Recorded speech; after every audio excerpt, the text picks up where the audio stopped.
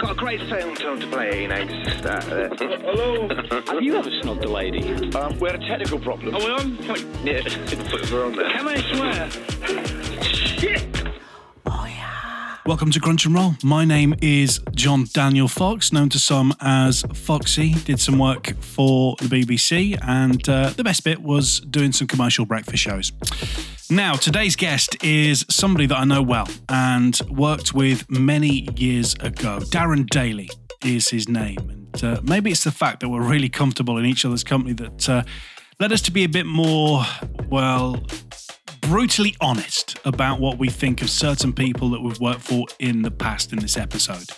So, producer Simon has been busy with the beat button, and maybe one day there'll be a director's cut of this one where we laugh in the face of libel laws and stick in all the bits that we had to cut out. What's left, though, is a fascinating and funny journey through Darren's long and varied career. He reads out a selection of amazing rejection letters, tells us about the time that he got the blame for a naked Aussie wrecking the news, and how the great Phil Easton throwing him in at the deep end helped him achieve the career he ended up having. Before we start, just a quick reminder that if you enjoy the podcast that we do, you are a regular, we'd be grateful if you could support us on Ko-fi. So just head to ko-fi.com/crunch and roll. Thank you to everybody that supported us so far, including Adam Lawrence and Tony Sweeney.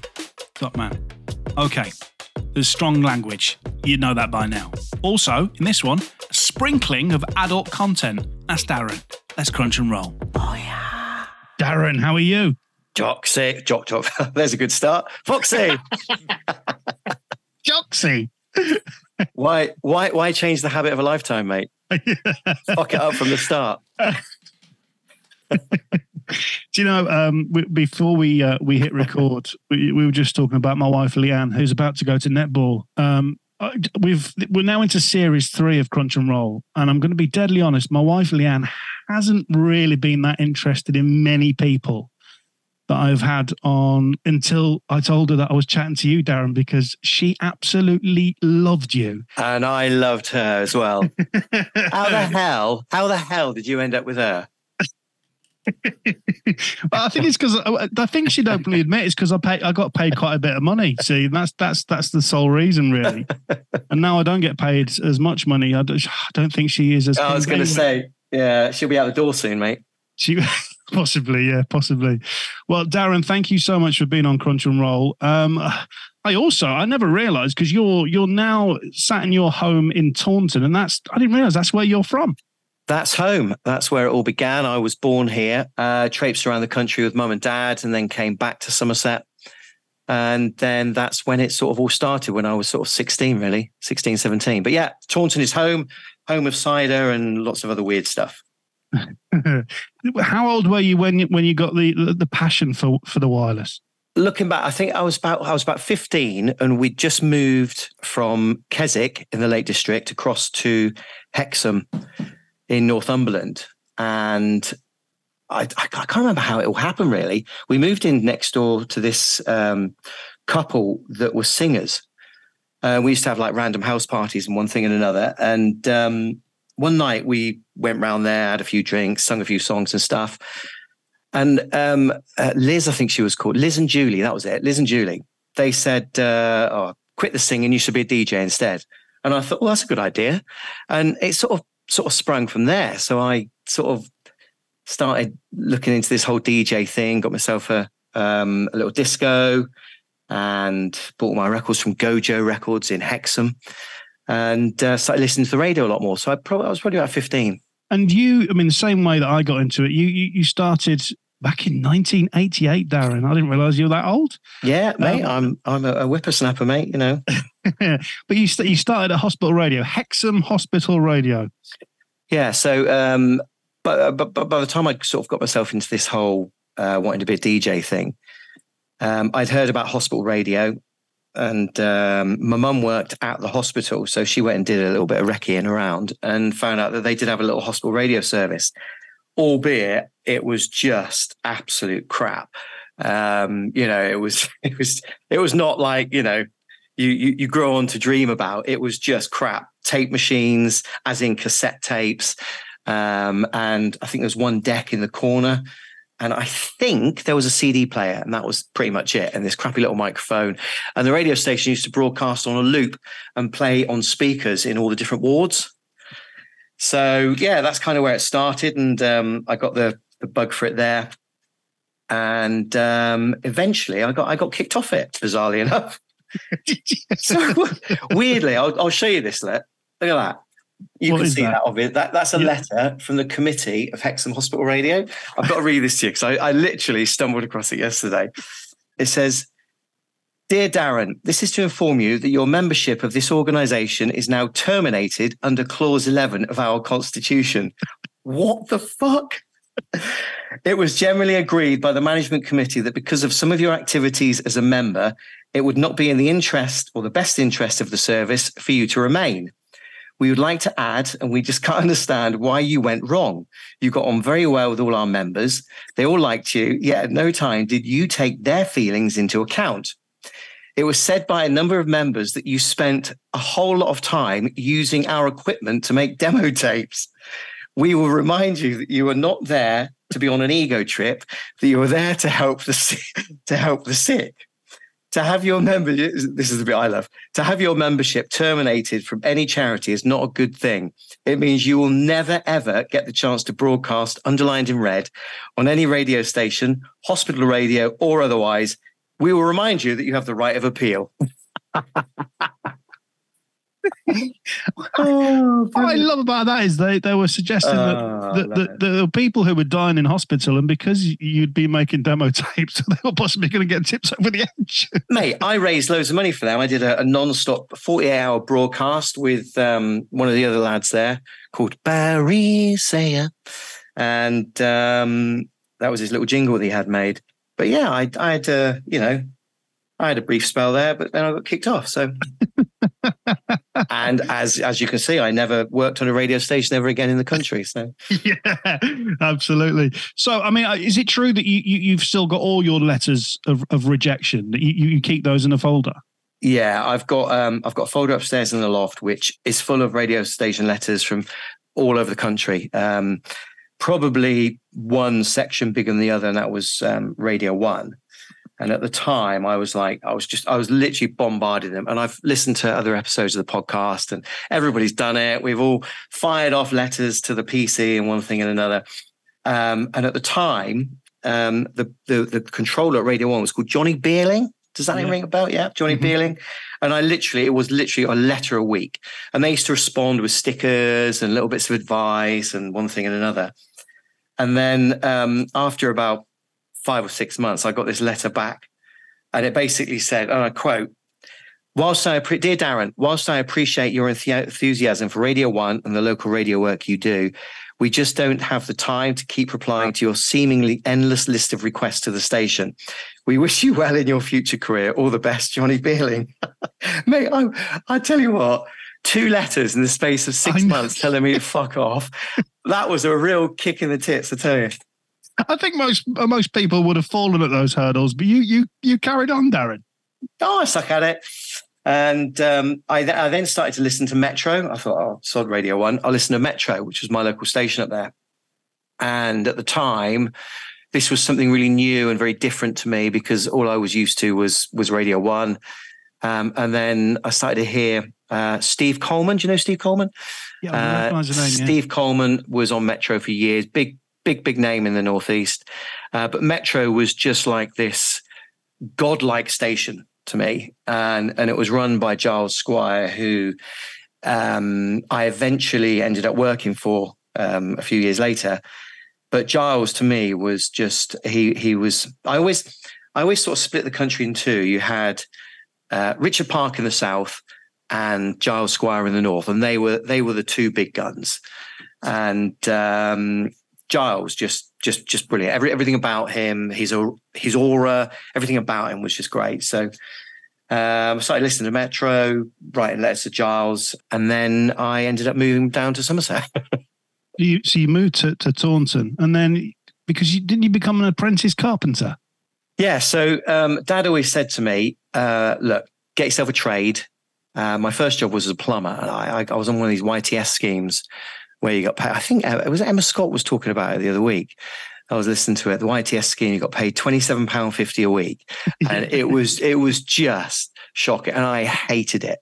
Absolutely hated it. I remember rocking up at all these houses and fitting radiators and thing, and just knowing in the back of my head, all I wanted to do was be on the radio. And my head just wasn't in there. So I left that. But I did actually like carpentry at school. So the local council, they were wanting apprentice carpenters. So I applied for that and got the job. So that was good. I enjoyed that. I had a couple of years at Somerset College of Arts and Technology to get my city and guilds, which was a bit weird, a bit further down the line because I was on the radio in the evening and then going to college in the morning. So that was all a bit weird. Amazing. So I am a qualified tradesman, as they say. Shit one, but I remember for the first door I hung, it took me like a day to hang it. And the bloke I was working with came over and took it off and replaced it because it was so bad. There you go. You're not doing yourself any favours. No, not at all. Not at all. So you're back in Taunton. You then join Taunton Hospital Radio. Let's get on to, I mean, I know you want to get excited about the cart machines there. Oh, mate. Do you know, genuinely, because we obviously, and we'll get onto it in a bit, we worked together at 210 and it was just a joy to work with you. But I never the only person that's ever said that. No, we thought you were great, but I never knew that you were a bit of an anorak. Yeah, I mean, look, I think anybody, particularly in our era, I think we're all anoraks to a certain degree, and we all get excited over cart machines and pictures of desks and, you know, who's on what station and one thing and another. I mean, there was a time when I could drive from one end of the country to the other, switch on the radio station, and I would know a presenter that on each of the stations that I was at. So just for a laugh, I remember doing a trip up once with a mate of mine, and I said, we're in Birmingham. Let's give Hollins a call. Hollins, give us a mention on the radio. And then you get a bit further up north and you phone up somebody else and you phone somebody else. And so, yeah, anorak, definitely. And going back to the old cart machines, I was so used to crap at Hexham Hospital Radio when I got into this porter cabin thing at Musgrove Park Hospital, and there was like a proper desk and there was two studios facing each other and two cart machines in each studio with carts up on the rack. And I was like, oh my God, this is like, fuck, I've made it. It's like, this is a radio station. All right. So let's move on to your professional career then. Because, talk to me about Orchard FM. So I've got a lot of love for Orchard because that's where obviously it all started for me. And I think anybody who starts whatever station anybody starts their career at, they've got a real passion for. And Orchard was very different to any radio station that I've ever worked at, because down in Somerset, things are a lot more laid back. We don't have that pace of life that happens in the Northeast or the Northwest or whatever. You know, you never had a conglomerate of radio stations in one area. You just had sort of Orchard FM. And I found out that the station was going to launch. And so I went back to my roots and started bombarding them with letters. And eventually, you know, I started to get through to them. November 1989, it launched. So I was sat there in the car listening to the launch broadcast and one thing and another. And the next day I went up there, introduced myself. One thing led to another. A couple of weeks later, I got in through the door and started making tea, cleaning cups, writing. Do you remember PRS sheets? Did you ever do the PRS sheets thing? Yeah. Writing out the PRS sheets. And the hours and hours I used to sit in the studio with different presenters just writing out their PRS was just, you know. But it was like I saw it as part of my apprenticeship in radio. Yeah. So I did all that usual stuff, really. And then eventually started to learn how to edit a few little bits, record vox pops. Do you remember Ewers? I do, yeah. Blimey, It was like a ton weight.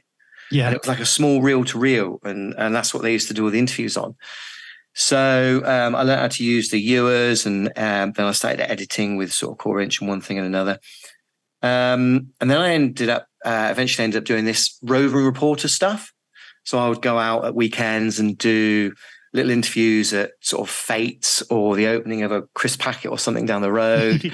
And obviously in Somerset, you didn't have all that. As I mentioned earlier, there wasn't a lot going on. It was just, it was very laid back, but it was so incredibly popular. Weirdly, it was just, you know, it was just really popular because nobody down here had anything like it before.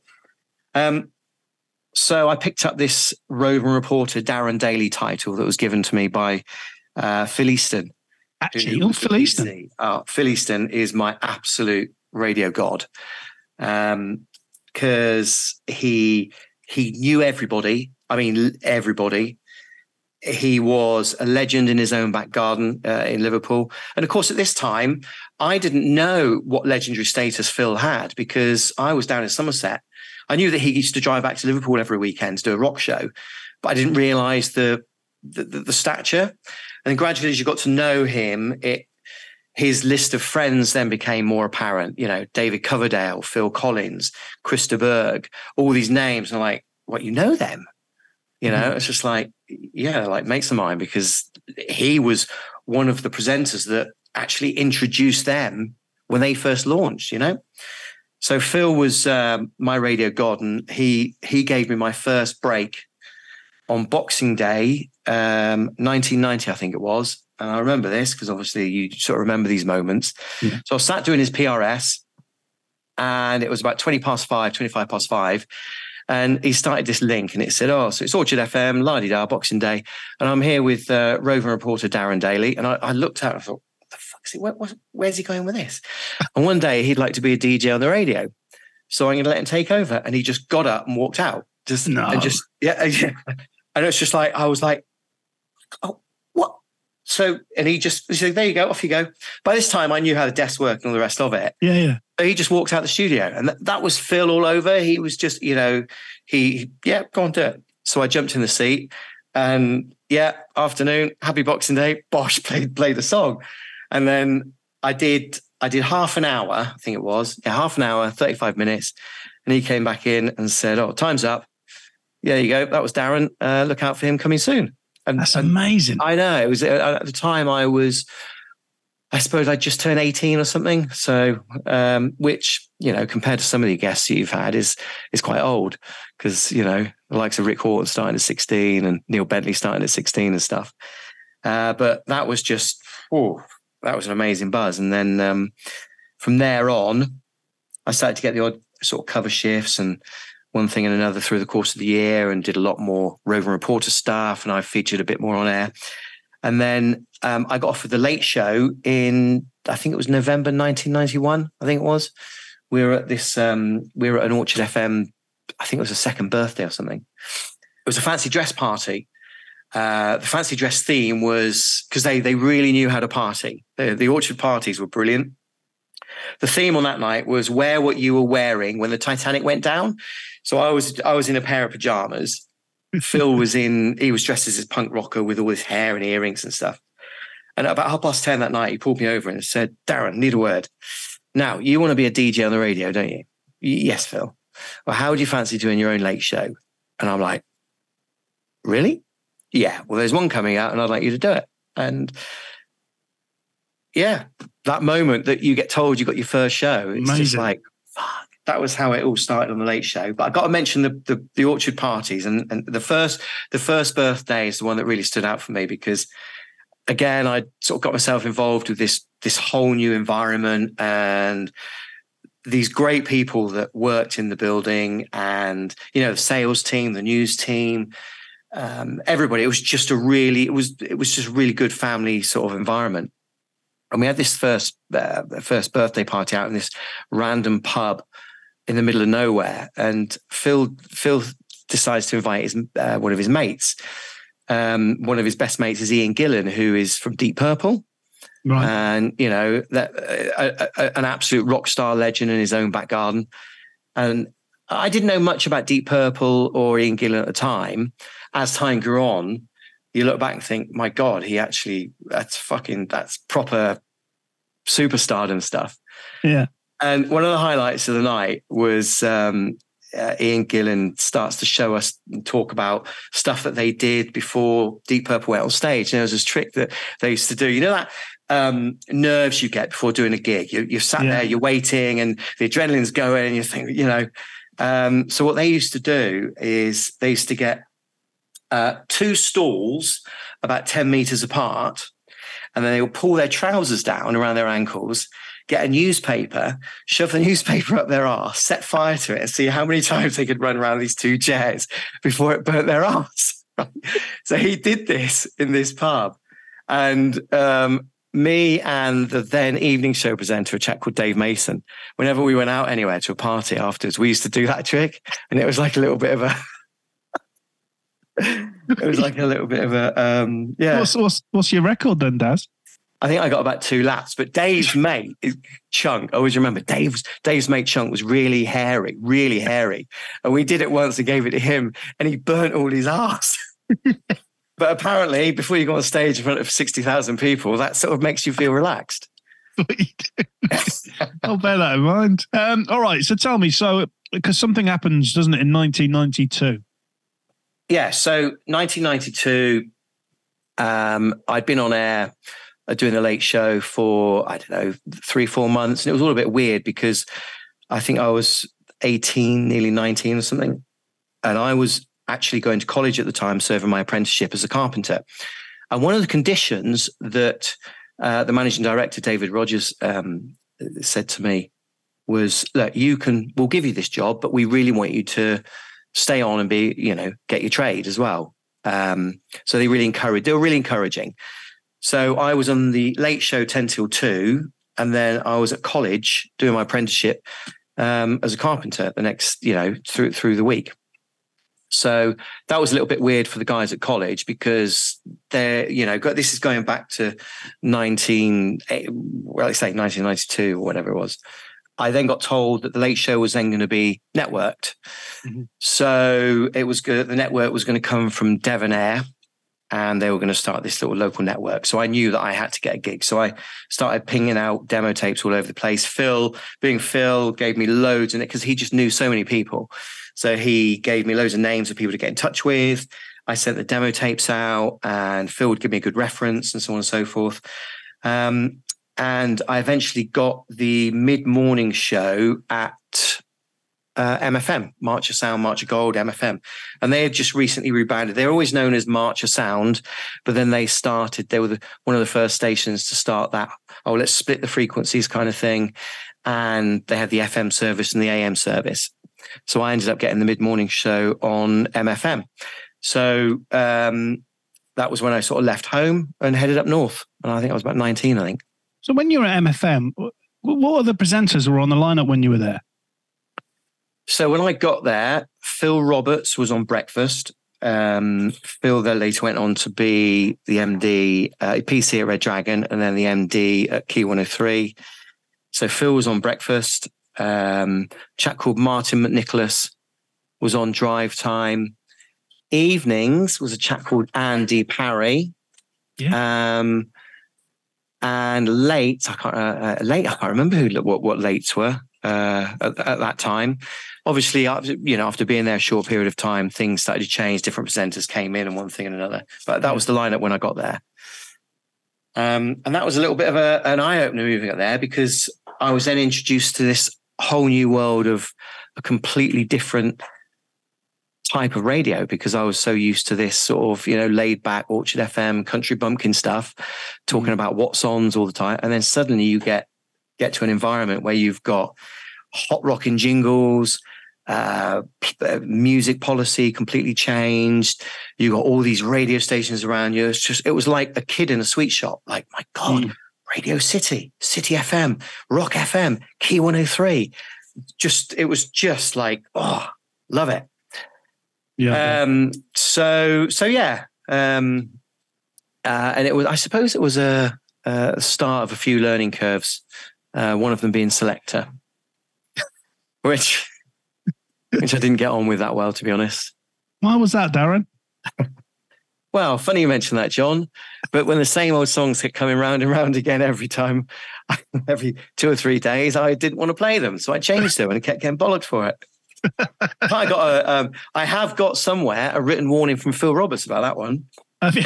Just to add to my catalogue of written warnings. Got a bedroom wallpapered in all your rejection letters and warnings. Yeah, pretty much.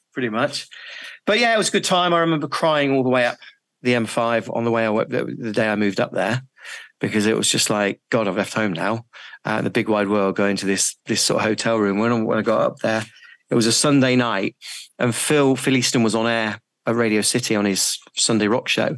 And I got up there and I phoned him and I said, "Oh, Phil, I'm here. How are you? How are your feelings?"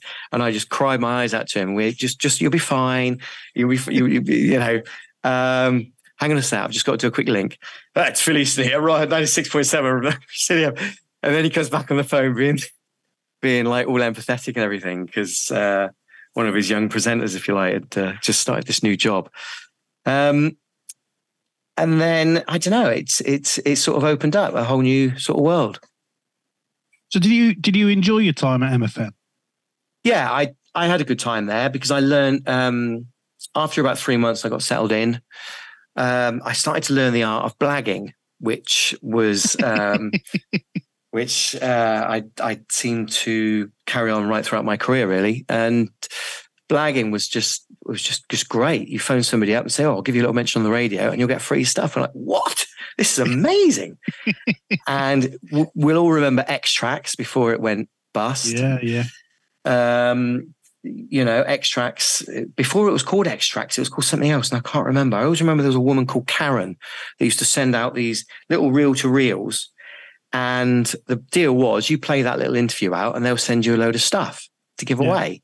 And of course, like every other presenter on the planet, I'll play that interview out. Never played it out and just kept all the stuff. I had some great stuff from there. I've spoken to so many people like yourself who remember Extracts and the good stuff. I just remember shite, like sun lotion, like just boxes of sun lotion. But at that point, by the time it got to Extracts, I think it had been milked. I can't remember what it was called before it became Extracts, and here's a really good example. I remember this one day, I used to get this little magazine, and the magazine would come through and you look down the list and think, yeah, I'll have that. I'll do that. So you'd phone them up and say, right, okay, can I have this, and this? Because obviously you never had emails and stuff back then. Yeah, that's fine. Okay. And then it was like potluck, whether you got it or not. And I remember putting my name down for Grolsch. Do you remember Grolsch? And they used to have those weird bottle tops. Yeah. Grolsch launched a more slimline bottle. It was like a green bottle. But it didn't have that funny top on it. Right. So it was a slightly different taste to it as well. So I thought, I'll have some Grolsch. And St. Paddy's Day was coming up. So I thought, I'll put my name down for some Guinness. So this one afternoon, I'm on air and Mel in reception messages and says, "Oh, Darren, there's a lorry in the car park for you." So I rushed out into the reception and this lorry driver's there saying, "Oh, I've got some Grolsch for you." I said, "Yeah, do you want to just leave it down there?" He said, "There's 15 cases of it." And right, okay, don't leave it there. I live 150 yards down the road at number 17. The bloke I live with will be in, knock on the door and leave it there. And I had all these cases of Grolsch. And then literally 2.5 hours later, another brewery wagon turns up. Mel calls, "Darren, there's a driver in the reception for you." So I came out and I got 5 cases of Guinness for you. So I gave him the same instructions. So I did well on that day. I just remember drinking Grolsch solidly for about 4 months. Is this going out or is it just in our headphones? The hamster's fine. It was a technical problem. You heard something on air you shouldn't have done. Oh, yeah. You get to the level of MFM. Do you get your first sponsored car at this point? Yeah, well, this sort of goes down to the blagging thing had kicked in by then, and I'd started to find my feet a bit and make a tiny weeny little bit of a name for myself in Wrexham. And I managed to strike a deal with a local Suzuki garage, and they just launched the Vitara. Right. So they were current advertisers anyway, so I got introduced to them by the sales controller, and I ended up getting myself this Vitara. And what they did, they wanted it all branded up So they put all the sports kit on it. They've got the big chunky wide wheels. They've got the bull bars on it, the step plates, the bull bar at the front. They have my name and the station logo written all over it. And the garage, it looked great. It really did. And on the day I went down there, picked it up, they did a couple of sort of Photoshop, press shot type things. And I thought, I know what I'll do. I'll drive it up to work. And where we live, the studios were in Guersild, it's called, which is the most vile name for anywhere. Guersild on the Mould Road. And it's on the brow of a hill. And I thought, I'm going to fly up past work. So I flew up past work. And of course, there's a 40-mile speed limit. And I was doing 60. And there was a cop car sat on the other side of the hill. And I got nicked for speeding, 3 points on my license on that day, day one. So I thought, I know, I'll contact the local newspaper. This is going to be a good little story for press. And the boss, the program controller, was called Paul Mewes. And he was really anal about stuff, didn't like stuff like that. So I made a contact at the newspaper and they said, yeah, brilliant story. Woo. And then Paul Mewes just pulled it from under my feet. You're not doing that. It's negative publicity. And I thought, twat. Talking about the team, who's the MD at that time as well? Right. So we had the PC was Paul Mewes. So program director, Phil Roberts was just being brought up through the ranks to be the sort of PC, and the managing director was this chap called Godfrey Williams. Who, have you ever heard of him? No, I haven't. No. God, absolute. Anybody that's gone through the doors at Marcher, MFN and Marcher will know exactly what I mean when you mention it. I mean, the bloke, he was an absolute lunatic. He used to walk around smoking a pipe. Bastard, what do you think you're doing? And who are you again? How long have you been here? Yes, you're not too bad, actually. And that's what he was like. He always had this pipe, and he was just the most random thing. And I believe it. And just a couple more things that I want to talk about, which you've shared these stories with me before, but I want you to share them with my listeners to Crunch and Roll. Firstly, I want to talk about the Welsh Hour long show going out. Talk about that. Okay, so you had MFM, which was the FM station, obviously, Marcher Gold. And part of their promise of performance for Ofcom was 1 hour a day. They had to do an hour of Welsh broadcasting. And there was a tech op that, do you remember when you used to put the reel-to-reels on? And if you put it on backwards, it would sound backwards. This tech op went and put this hour-long show on, but it was backwards. And he sat there in the studio doing his homework for university whilst this program went out. The whole hour went out backwards. And he had no idea because he couldn't speak Welsh. I absolutely love that story. That's absolutely quality. And I've got to mention, because you were friends with Greg Burns as well, weren't you? Yeah, Greg and I... Greg started doing stuff at City, and then he came across and started working for us. I think Greg eventually ended up doing the evening show to start with, and then he and I got a house together. So we lived together in this huge castle, like mansion, the annex bit of this castle. It was like a huge mansion. So it was just like, really? We're going to live in this mansion? And I'm sure if you get him on one day, he'll sort of talk about it. But Greg was, and I didn't know at the time, Greg was a keen singer, and he'd done various auditions for various things, and he auditioned to be in Take That. And I didn't know any of this at the time, but it was between him and Robbie Williams who got in the band. So he was like, so him and Robbie, at the day of the auditions, they decided to stay in touch. We'll keep in touch as you do. So anyway, Take That appear on the scene, la-di-da. And I remember this one Sunday afternoon, the Brits was on TV. It all done. I think Take That finished it. And the phone rang, and I was in the office. I picked up the phone. I answered it. Yeah, hello, MFM. Is Greg there? No, he's in the studio. Who is it? It's Robbie. Can you tell me that Robbie's called? So I said, yeah, all right, mate. See you in a bit. Bye. Put the phone down. And I rushed. I went to the studio. I said, oh, Greg, somebody called Robbie's just called you. Oh, is he on the phone? I said, no. What do you mean, no? Well, I just said I'll go and tell you he's called. Do you know who that was? I said, no. He said, it was Robbie Williams. I said, who the hell is Robbie Williams? Because I had no idea. I wasn't interested in that sort of stuff. And he properly flipped out at me. But yeah, I mean, he sort of I remember going back to Greg's house, back to I think he lived in Blackburn, and me and him went back there one day, and Robbie rang the home, and he was sat on the stairs talking to Robbie for about an hour while I was sat talking to his mum, who I'd never met before, which is all a bit weird.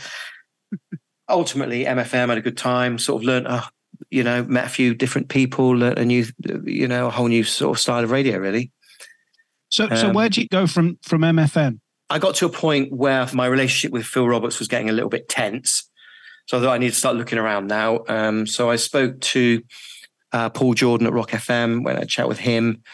And I spoke to, like everybody in the Northeast, I desperately wanted to work at Radio City, but Tony McKenzie would never answer my email, my letters or requests to call or whatever. And I love that station. I've got to say, I love the Rick Horton podcast, because I've never met Rick, but I was a huge fan of Rick's. His show is just rocking on every single level. So I then ended up speaking to at Signal. Oh, now, Darren, you've just done something here. You're the first person to mention that man's name, and he's the one that I hate the most. But carry on. I think, in fact, because I've said that, no doubt Simon will have probably bleeped out his name, but he is an absolute tit, that man. Can I just concur with what you've just said? In fact, Simon, if you could please delete his name.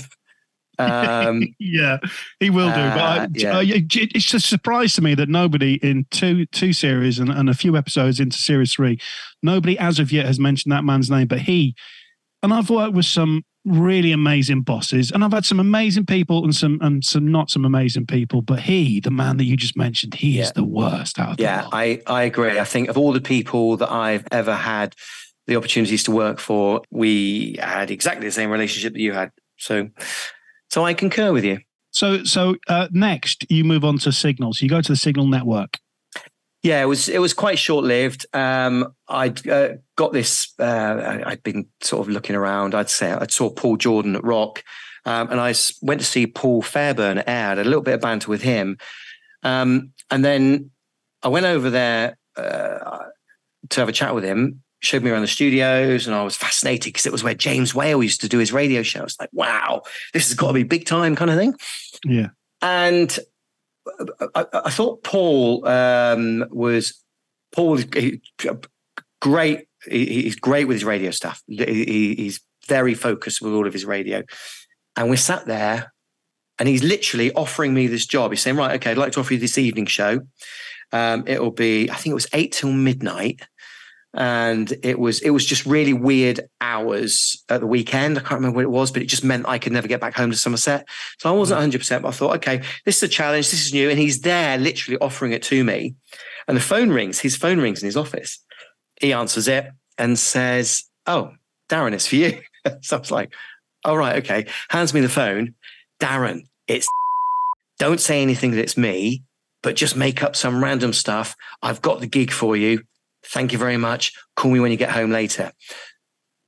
Okay. Yeah. All right. Yeah. Thanks for letting me know. Bye. And I handed the phone down. Wow. And he said, that was a bit weird. Never had that before. What was that? I said, oh, it's just some personal stuff. I let him know that I was here. And so yeah. And I ended up taking this job at Signal Radio. When was that? That was 93, I think it was, end of 93. So how did you escape Signal? So I'm sort of 3 months in, and at the time I was driving from Wrexham to Stoke-on-Trent. Stoke-on-Trent is just the most weird place. It consists of 5 towns, 5 little communities, and it's just no disrespect to anybody that comes from there or lives there or whatever, but I just found it really odd, and I didn't really gel. I was doing the evening show. It was a network, so it went out on Signal Cheshire as well in sort of South Manchester. And I just didn't settle, basically. Anyway, I was driving into work one afternoon. I pulled in to fill up the car with fuel. The phone rings. So I answer the phone. Darren, it's Giles Squire. And I was like, oh, really? I'm just filling up the car. Okay. Yeah. Hello. Thanks for calling. So you get that really sort of nervousy thing going on. He said, how would you like to work on a proper radio station and earn some real money? And I went, yeah, I'd love to. He said, I might have something for you. Where are you now? I'm in the garage filling up. Can you call me later when you've finished? Yeah. All right. Speak to you later. Whoosh. And I'm like, all of a sudden, my whole life in that garage somewhere near Chester changed. Yeah. Because Giles Squire, one of my, radio sort of heroes, if you like, had called me because I had been pinging him stuff for ages. And yeah, so I gave Giles the call and he said to me, right, when can you come and see me? So I said, well, when are you free? Next week? Yeah. So I went up there, sat and met Giles Squire, and I was so in awe of him. It was like, I wanted to ask for his autograph because it's just bizarre. Did you actually ask for his autograph? No. I wanted to. I really wanted to. I really wanted to. That's Anorak on a whole new level, isn't it? But so I went up there and he offered me the evening show on TFM, which was a double-header show called Hits Not Homework. And I did that with a girl called Judy McCourt, who Giles employed. She used to be an air hostess, and he was on one of his random trips on an airplane because everything about Giles was showbiz. It was, big. It was showbiz. It was, it was happening. And that was what he ingrained into all of his presenters. And Judy was the air hostess on a flight back from London. And Judy was really bubbly and fun and funky. And she was serving Giles a drink and accidentally spilt the drink all over him. So, of course, they had banter on the plane. He loved it, loved her, thought, this is great. I want her to be on the radio. And that's how she got the job. No. So we were then our little show was sort of manufactured because EMAP had just recently taken over TFM. So we were part of a big rebrand. So I came in with Judy. Chris Farrell came in to do mid-mornings. Nixie, bless him, God rest his soul, came in to do drive time. And breakfast initially was Tom Davis, who was one of the other presenters that was already there before Mike Toolan joined. So yeah, and TFM, I had a great time up there. Really good time. You were best friends with Nixie, weren't you? Yeah, so Nixie he'd just come over from Atlantic 252, and I think he'd just split up with his missus at the time, and I think I just split up, or I was splitting up with mine. So we had that sort of common denominator sort of thing going on, and obviously, so he would do 2 till 6, and I would do 6 till 10. So there would be that little handover thing going on, and we just bonded, and we just went out. We did loads of gigs together. We went everywhere together, and we pissed about together. And yeah, it was yeah. So Nixie was a great mate, really good friend. I never met Nixie, but I know that there is a lot of love for him. Oh, Nixie was he was unique. He had a real style of being able to piss people off, but at the same time he was just great on air. Absolutely brilliant, and if he liked you, he would fully embrace you. And if he didn't, he would have one of his, what he would call his famous strops. And he used to go in, and if somebody didn't recognize him somewhere, we played on it a little bit. If somebody didn't recognize him, don't you know who I am? I'm Simon Nix. He'd really lay it on, but just sort of piss takey. And I heard somebody mention Richard Kell's name the other day when I was listening to the podcast, and Richard was part of the team at the time. And he would vouch for what Nixie was like. Nixie was brilliant. And then we all went our separate ways. He went and did various other bits. And then what he did in Manchester was just absolutely breathtaking. I absolutely loved what he did on Breakfast. And I pinched so many ideas off him for when I went to breakfast shows. But Nixie, yeah, brilliant bloke, really good. Any memories from TFM you can share? Do you know, one of the memories I have of TFM, and I did dig this one out because I thought you'd like this one. I wake up to a letter from EMI Records. And I'm going to show you the letter. There it is there. Okay. And I've kept this because I'm an anorak and I keep everything. I'll read you this letter. I thought, what the hell is this all about? Dear Mr. Cullum, On this date, a sum of £5,000 was transferred directly into your bank account in error. A letter was sent requesting you repay this money, but as yet seemed to have received no response. Whilst I appreciate the mistake was entirely ours, this was money to which you were not entitled. And once again, I request a full refund. I appreciate your reply at the earliest convenience. So I spoke to a colleague who was a journalist and a barrister at the same time, and he advised me what to do. So I wrote a note. And there's the note that I sent to her. I copied it and kept it. I'm acknowledging your email. If you have any more problems, contact me. So I put the ball in their court, and I never heard anything. So really? I kept this money for how much? How much? $5 grand. $5 grand. Yeah, $5 grand. After a year, it's legally mine, apparently. That's what I was told. So 10 months goes by and I think, oh, fuck it. I'm going to go and buy a jet ski. So I went and bought a jet ski. 2 weeks later, EMI tracked me down with that letter.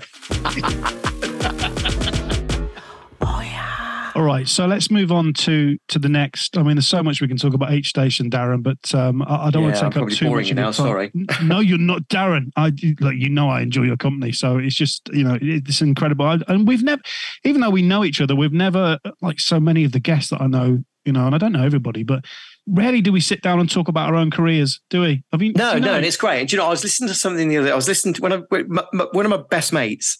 To this day is Paul Holmes, otherwise known as Cubby, who's one of the producers who I met at Galaxy 101. And he was the one that messaged me a few months ago and said, you've got to listen to Foxy's podcast. It's brilliant. You'll love it. You should get on there. And I managed to sit down and start listening to it the other day. And it's been really good. And it's like being on This Is Your Life. Yes, it is, and look, you were always on my list to get you on. But no, TFM, brilliant. I had a great time. I've heard so many so many conversations about the EMAP parties. I went to one. I don't know if it was the first one. It was called the Night of the Stars, and it was the Piccadilly Hotel in Manchester, I think. And Paul Carrack was playing, and I got absolutely hammered. And I rushed up on the stage. So I'm a big fan of Paul Carrack when he was playing, and he was singing Eyes So Blue. And I jumped up on the stage and hugged him, and I got thrown out by the doorman. Yeah, brilliant. Oh, everyone's got a story about the EMAP. Such quality time. Dear. All right, so let's move on to the next station then, Daz. So in '96, you go to Galaxy 101. Yeah, so it was an opportunity to come back home. Galaxy 101 based in Bristol, and again, another rebrand, another takeover by Chrysalis, and they were looking to sort of revamp stuff. And I sent my stuff over to Steve Parkinson, who was just brilliant. Loved Steve, loved him to death. Simon Dennis was a bit more reserved, but they gave me the evening show. We started off the evening show in it was St. Paul's Square in Bristol, which was like pretty rough. And it was a bit weird going into there on the evening, but we eventually got this whole new building on Bolton Street in the centre of Bristol. And I had a really good time there. Evenings. Then I was there. I think I joined just as JK left. I think JK was doing a little bit of drive time at the time, and I was coming on after JK. So we had a little bit of a crossover. And I then eventually moved on to mid-morning. So I had a couple of years doing mid-mornings there, which had some great times out and about doing gigs. Again, a whole new different style of radio. And just going back to my mate Cubby, I've got trying to mention a couple of cheeky little stories. Do you remember when the Pamela Anderson, Tommy Lee videotape came out? Do you remember that? Yeah. So I'm on air one morning, and Cubby comes rushing into the studio, and he says, "Dude, I've got the video." I said, "Really?" He said, "Yeah, let's go upstairs to the boardroom and watch it." So this time we had RCS, so I chained up 2 songs, and I thought, that'll be enough. And we rushed upstairs and we stuck this video on. It's about 11:30 one morning. Stuck this video on, and we're there watching this video. And I said, "Mate, my song's going to end in a minute. I'm going to have to go." And I went to try and get out the door, and the fucking door had broke. The door had locked. So I couldn't get out. So me and him are stuck upstairs in the boardroom watching this Pammy and Tommy video, and I couldn't get out the door. So I wrenched it really, really hard. I think it broke the door lock, and I ran downstairs and literally got into the studio just as I think it was like 10 or 15 seconds left on the song. I love it. All right. So the next move, and I didn't realize this, in 99, you moved to Birmingham. I didn't know. Yeah, so another rebrand and moved up to. I went up there initially to do breakfast, and it didn't go too well the first few months. I was splitting up with another girlfriend, and I think it's true what they say about knowing your area, knowing your market. And Birmingham at the time was such a hardcore dance city with a lot of different influences.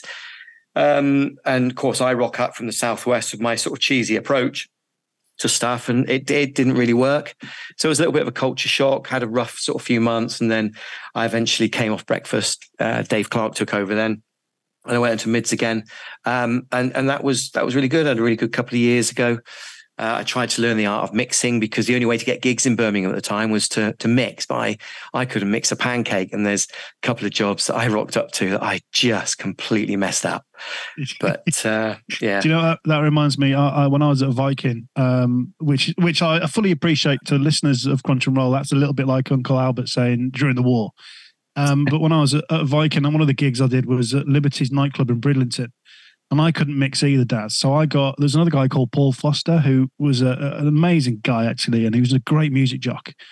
He went on to do the Pulse Breakfast and stuff. But I got him to pre-mix a CD until somebody in the nightclub spotted that I was pretending to mix, and he spat at me. I was so annoyed. He didn't want to hit me. He just spat at me. Well, when I eventually moved on to do Vibe Breakfast, I was doing gigs. And because it was a dance station, we had to give the impression we were mixing because I was so crap at mixing. Reese, who I worked with, whenever I came up to do a mix, I'd say, mate, get on the microphone, will you? And he'd be chatting over the microphone. Well, I botched this mix up. But yeah, Birmingham was, it was an interesting time because I sort of learned the art of partying. And, you know, I was oblivious to what was going on around me until I discovered. Obviously, I'll be very careful with how and what I say here because of my current job, although everything of my past has been fully disclosed in the application for that, I'll have you know. It was a full-on 2 or 3 years. I learned how to party. It was a little bit of a learning curve, and everything about Galaxy in Birmingham was live the life, live for the weekend, which is what I did. And I remember, a couple of occasions, we'd go out on a Friday night and literally I just rock straight up at the studios at sort of 5:45 on air at 6 o'clock, still hanging from the night previous and whatnot. And, you get to about 8 o'clock and I was just absolutely knackered. And I was just sat there, feet up on the desk, and I just fell asleep. And because I was so tired, I just fell asleep. And then one of the Heart presenters came running in. Darren, you're off air. It's like, what the fuck's going on? I nearly fell off his chair and I'd nodded off. I'd fallen asleep. And one of my big memories from there was, I've got to tell you my Andrea Core story. Nothing to do with Galaxy because obviously she's not a Galaxy artist, but Galaxy Birmingham and Heart were on the same floor. Yeah. And have you been in the building before? No, I haven't. No. Okay. So you went up the stairs, you had the Galaxy studio on your left, in front of you had a toilet, and then just down the corridor on the right was the Heart studio. So I needed to go for a quick wee, rushed into the toilet, and Andrea Core was sat there mid-flow having a piss and didn't bother to lock the door. And she looked at and went, "Oh, hello." And I went, "Oh, hello. Sorry, I'll come back in a minute." Because the calls were being interviewed in the studio next door. She'd just gone in for a quick slash and just forgot to lock the door. Good, Darren. You must have been breathless. Oh, mate. Jesus Christ. Sorry, mate. You can't turn it off, can you? Any other celeb stories from your time? Yeah, the Heather Small from M People, she was making a bit of a comeback, and it was a really last minute thing. Neil Greenslade, the PC, rushed up and said, "Oh, managed to get Heather Small live, ISDN. Can you do it in 5 minutes?" Yeah, okay. So it was all a big thing. And Heather Small's on the line in Birmingham, on the line. Heather, how are you? Yeah, fine, thank you. Do you still have your big hair? And there was a gap. What? Your big hair, because you have big hair. And then she turned and said, "Sorry, but I've not come on here to talk about my hair.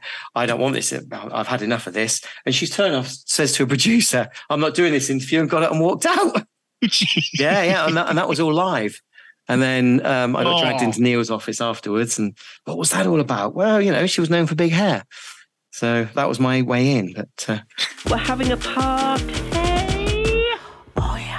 So in 2002, you go to I'm going to call it the Mighty Red Dragon. It was, and it was a big learning curve. Red Dragon, because it gave me a big understanding about the Welsh-English divide, understanding, really how Welsh people feel about the English, and that later down the line came in useful. But it was brilliant. But the Welsh people are just so embracing. They're really proud of everything that they do, which was why Red Dragon was so successful. And it was a tough start, personal issues to start with. So I was driving from Birmingham to Cardiff and back every day. There was a lot of personal things going on which didn't help. So my performance on air wasn't great. That's eventually sorted itself out, and I needed something. So I got this feature called Dish the Dirt, where people would phone in and dish the dirt on their mates. And there was some story involving a woman whose child had found her vibrator and waved it at her in front of the postman and said, "Mummy, what's this?" Which caused an absolute uproar. And off the back of that, Anne Summers in Cardiff sent me a box of vibrators, which I then gave away as prizes. I don't know how that ever happened, but I always remember I'd not long been there. I think I joined just before Christmas, and so I didn't know anybody. And I went to the Christmas party to be introduced to everybody, and I was sat there, sort of, the new boy in the corner kind of thing. And like within 30 minutes, this chicken leg landed on my lap that had been thrown from the other side of the room by the sales director. And I just remember thinking, I'm going to love this place. It was like one of those moments. So yeah, I had a good time. Loved it there. That's where I met Reese, who I ended up working with at Vibe. And I think whenever I think of Red Dragon, I always think of a particular news bulletin that went out on air. Do you remember the Madrid? Madrid bombings, right? In sort of the early 90s. And it was a really big story, and it was headline news for 2 or 3 days. And this Sunday morning, we're doing our show, and Alec Blackman was the newsreader. He starts this story. And on a Sunday morning, we used to have the studio door wedged open. So it was just fairly relaxed.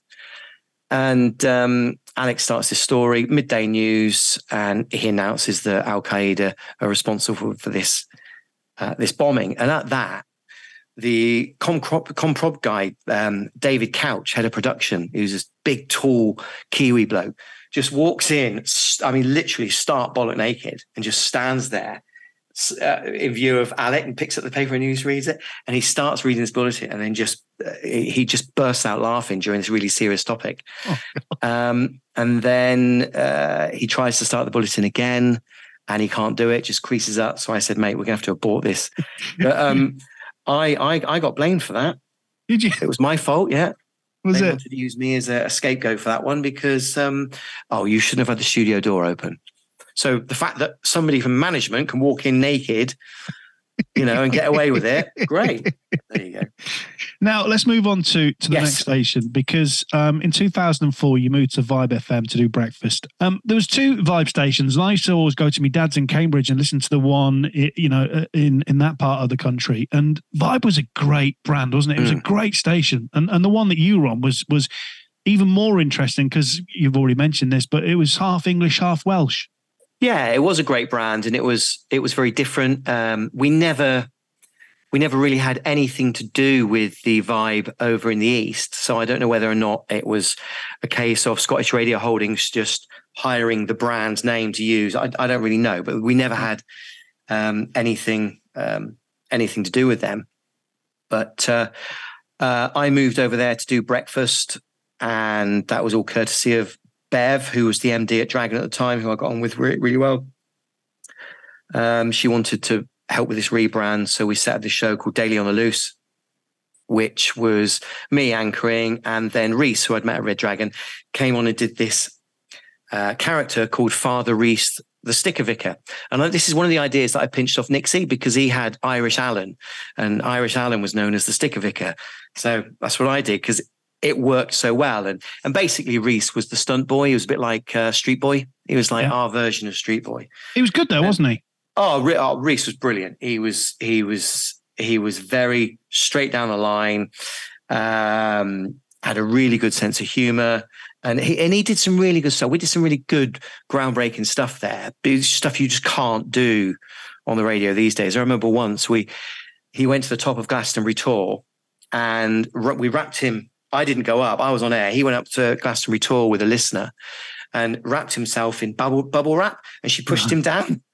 So he was doing a little bit of commentary on that as he's rolling down, and then eventually the phone cuts off and it all goes very quiet. He got knocked out and got taken to hospital with concussion. So that was not one of his best days. And there was another one. He did some skateboarding thing where he broke his ankle. So he was in hospital in Merthyr Tydfil for a while there. But we did some really good stuff at Vibe, and it was good fun. And we were told the PD was a chap called Trevor James. So Trev was at GWR Swindon, and he felt like the shackles had been removed from him when he came to Vibe, because he just basically said to me and Reese, do what you want. He was really good friends with Bam Bam. So he really encouraged what Bam Bam and Street Boy were doing. So he said to me, look, if you're not getting 3 complaints a week, you're not doing your job right. So, we went out there and we got into trouble quite a bit. We had a few run-ins with the police because of various things Reese was doing. And what I remember at Trev was his coffee. So when you made him a coffee, he wanted 4 teaspoons of coffee, 4 sugars, a small splash of milk, make it into a paste, and then fill it up. And that was his coffee. I've never seen anything so disgusting in my life. Can I just ask about Vibe? Because you nearly went there. I did nearly go there. Yeah, Mark Story was going to send Tom and I there, and then EMAP bought it, going to send us there, and then they realised that you had no money at Vibe FM. Yeah. But I mean, the show you did was a great breakfast show, Darren. Out of all the shows that you've done throughout your career, is that the one that you're most proud of? Yeah, I think because we could just do what we wanted, and it was just go ahead and just do what you want. And we were encouraged by it. There was one incident that Reese had got in trouble. He went and they did this random thing in Wales called bog snorkeling. So we thought, well, let's do our own version of bog snorkeling. And Reese went to the public toilets outside of the South Wales Police HQ and went there with a face mask on and a snorkel and put his head down toilets and flushed the chain. So when he was doing that on air, I then phoned the police and said, look, there's a strange man dressed as a vicar in the toilets, putting his head down the toilets. And of course, the police went over there and got him. He starts to get nicked, doesn't he? And then next thing we know, he comes back and the police have been on the phone to Bev and we got hauled upstairs and one thing and another. But it was good times. I had a really good time. There was a lot of stuff that we did that we would never in a million years get away with nowadays. Just amazing memories.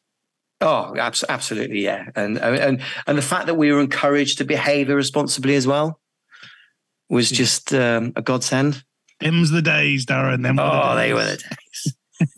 Yes. We are starting to sound old now, aren't we? But then, like you say, EMAP took it over, and I found out about EMAP taking over through an article in The Guardian. And again, it's just the way the industry was, wasn't it? Yeah, not nice at all. So EMAP come in. Do you leave immediately? No, I think there was a spell of about 3 or 4 months or something. They sent a woman called Pam down. I can't remember her name. She was great. They got rid of the MD. Pam came in and she was like was it Pam Hargreaves? Pam Hargreaves. Yeah, I love Pam Hargreaves. Yes, Pam Hargreaves. Yeah, I love Pam Hargreaves. Yeah. Yeah. So Pam came in, she did that.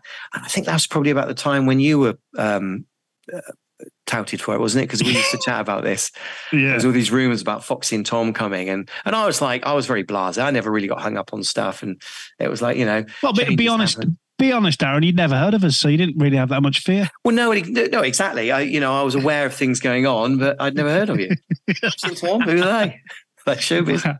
Me not going to Vibe meant that Tom and I ended up at 210, which meant that I met you. So, absolutely. Absolutely. And these things all They all turn round and they have their own. They're there for a reason, aren't they? So, following Vibe, you do about 6 months into the wilderness, and then you do some stuff at Key West, Orchard FM, Real Radio, Town FM, and then we do meet at 210. At 210. 210. Yeah. And it was genuinely, when it was announced that you were coming, I was really excited because I'd listened to you on Vibe, and it was a good show, and I was like, hang on, they're bringing in a decent drive time guy here. The one thing that I always, and I instantly knew that you were a top guy, and then as a mate, I was like, this guy's going to be in my life forever because you were just great fun. The one thing I always remember about you was your desk technique. It was so unique. You had this weird thing where you'd be hunched over like Michael Crawford in Phantom of the Opera playing the organ. Do you know? It was so strange. I was like, what is he? And he was so rough with the faders, Darren. We've all got techniques in the way we do things and how we sit and how we do our stuff. But yeah, I don't know. It was just the way I did it. Just the way you did it. And how long were you at 210 for? 210. I was there longer than I probably should have been. What was it? Must have been 2 years. I had to have been 2 years. How long were you there? I think 3.5. Yeah. I think I managed to jump ship before you did. So yeah.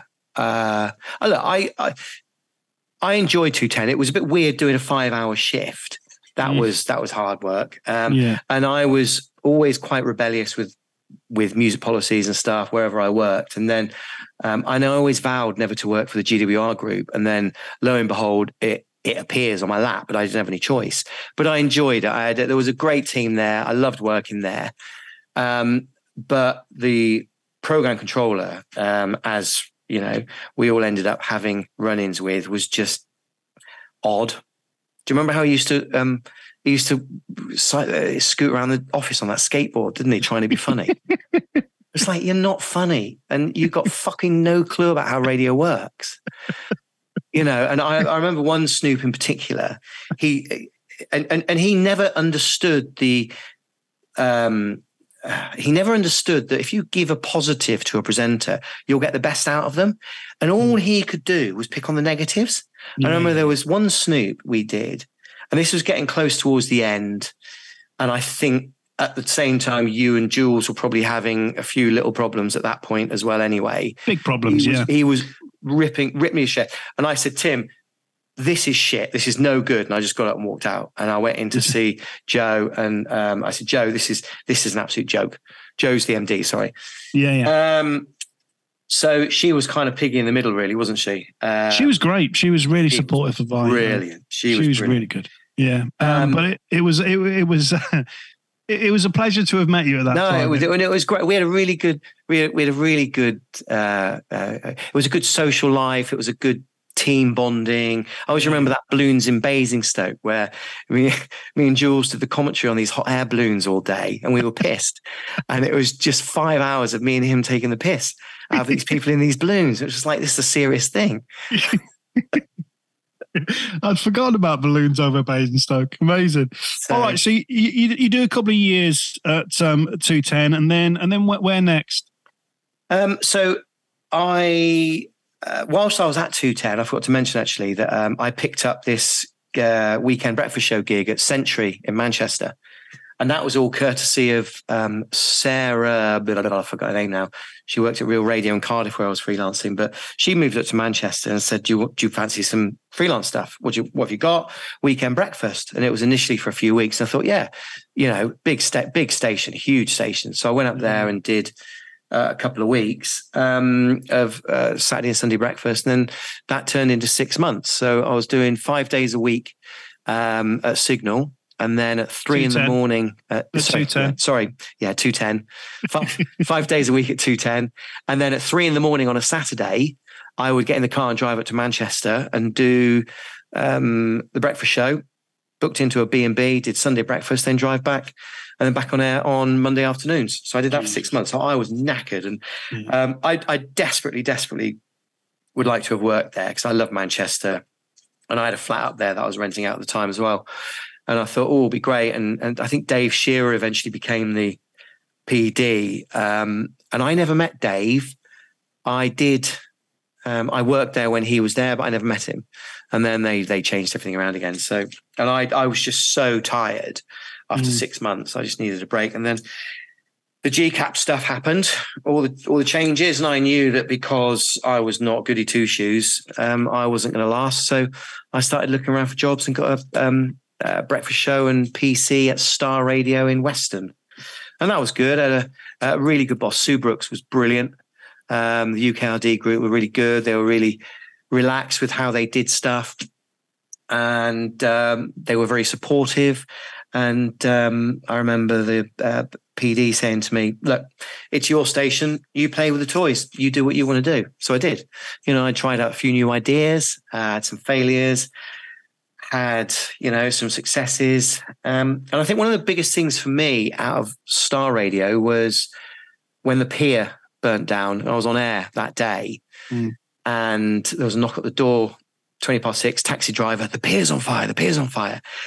And my whole attitude was, right, we drop everything. We drop all the music, all the ads. We've just got to commentate on this. And I got a couple of the sales guys to go out to the pier and they did commentary on the pier and one thing and another as it was burning down. And that I really enjoyed it. I got a lot out of that. Because that was a style of broadcasting I'd never done. Oh, yeah. So you leave there, you freelance at Real Radio, you set up your disco business with Rossi, who I know you two were our best mates, aren't you? And Rossi was great on air as well.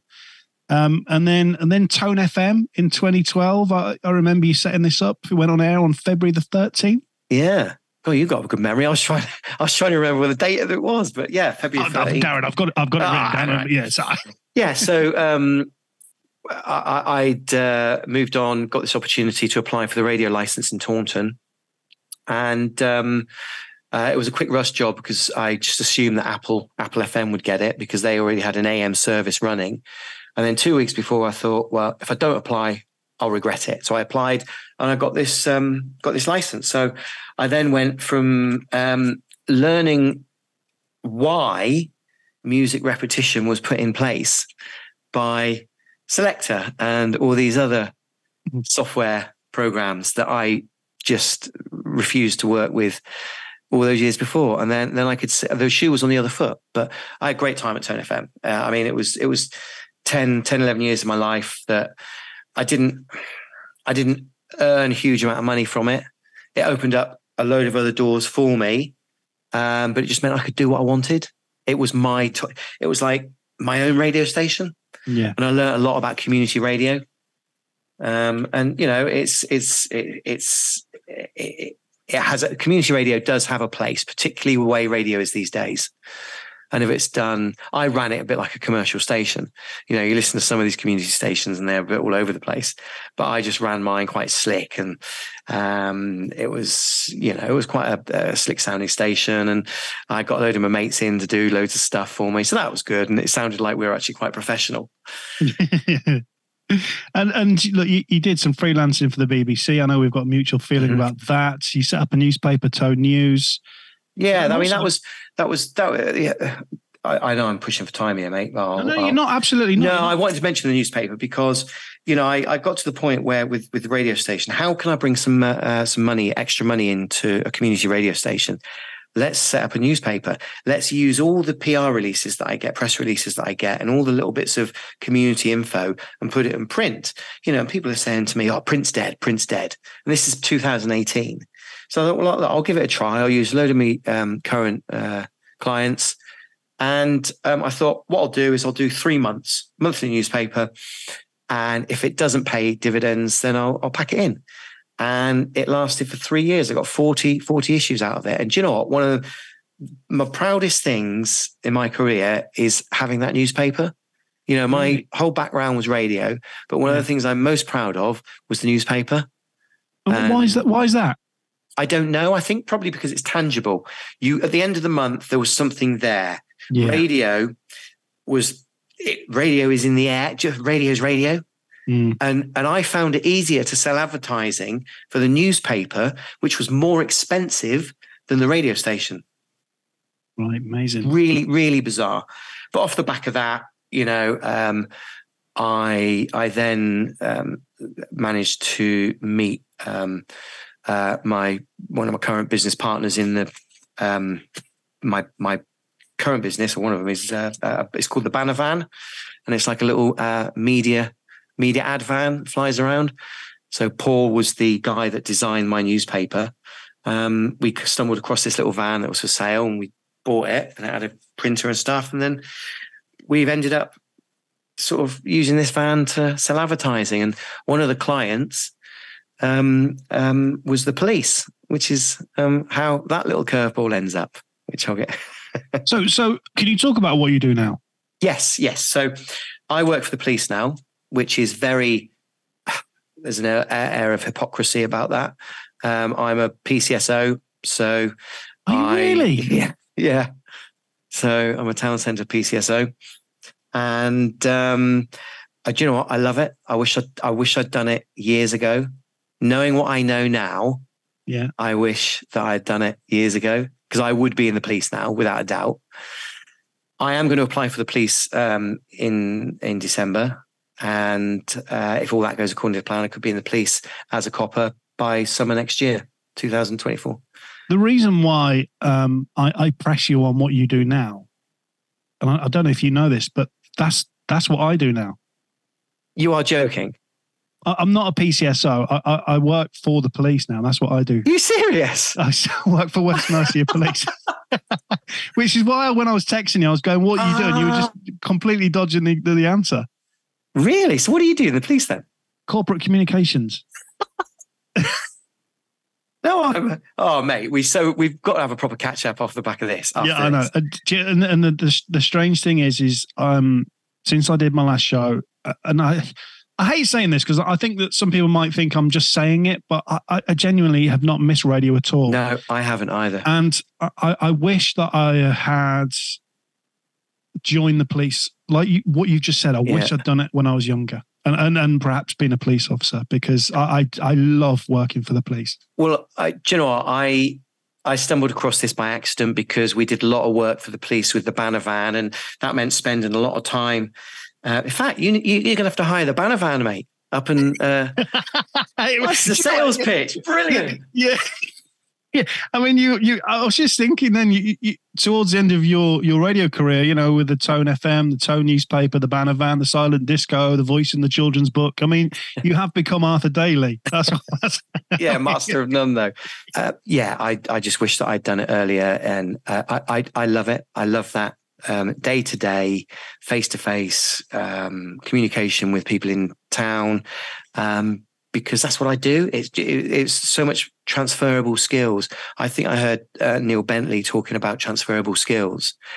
And yes, radio's got so many, even though you may not think about it. But this is just your corporate comms. How funny. I know, yeah. I love it. Darren, this has been brilliant. Thank you so much for being on mate. Crunch and Roll. Not a problem, mate. I love what you do. I'm a huge fan of podcasting. And I just... listening to some of the stuff you've done has just been brilliant, mate. And it's been good to catch up. It's a good excuse to catch up and have an online beer with you. Yeah, absolutely. Darren, you are a legend in my eyes. Thank you very much. We already know that you've done a bit of voiceover, voice in the children's book, but would you please do me the privilege of, I can see this is typical Darren Daley. He's searching for it as we're speaking. Can you... It's just like the old S&P scripts. Yeah, it is. 210. Mate, do you know what the weird thing is? I did more prep for this tonight than I did on any of my radio shows. Right, you ready? I'm not much of a voiceover, to be honest, but I'll give it a go. You've been listening to Crunch and Roll with me, Darren Daley. Subscribe on your favourite podcast app to get every new episode as soon as they drop. Crunch and Roll is a 969 media production, presented by John Fox and produced by Simon Borzowski. How was that?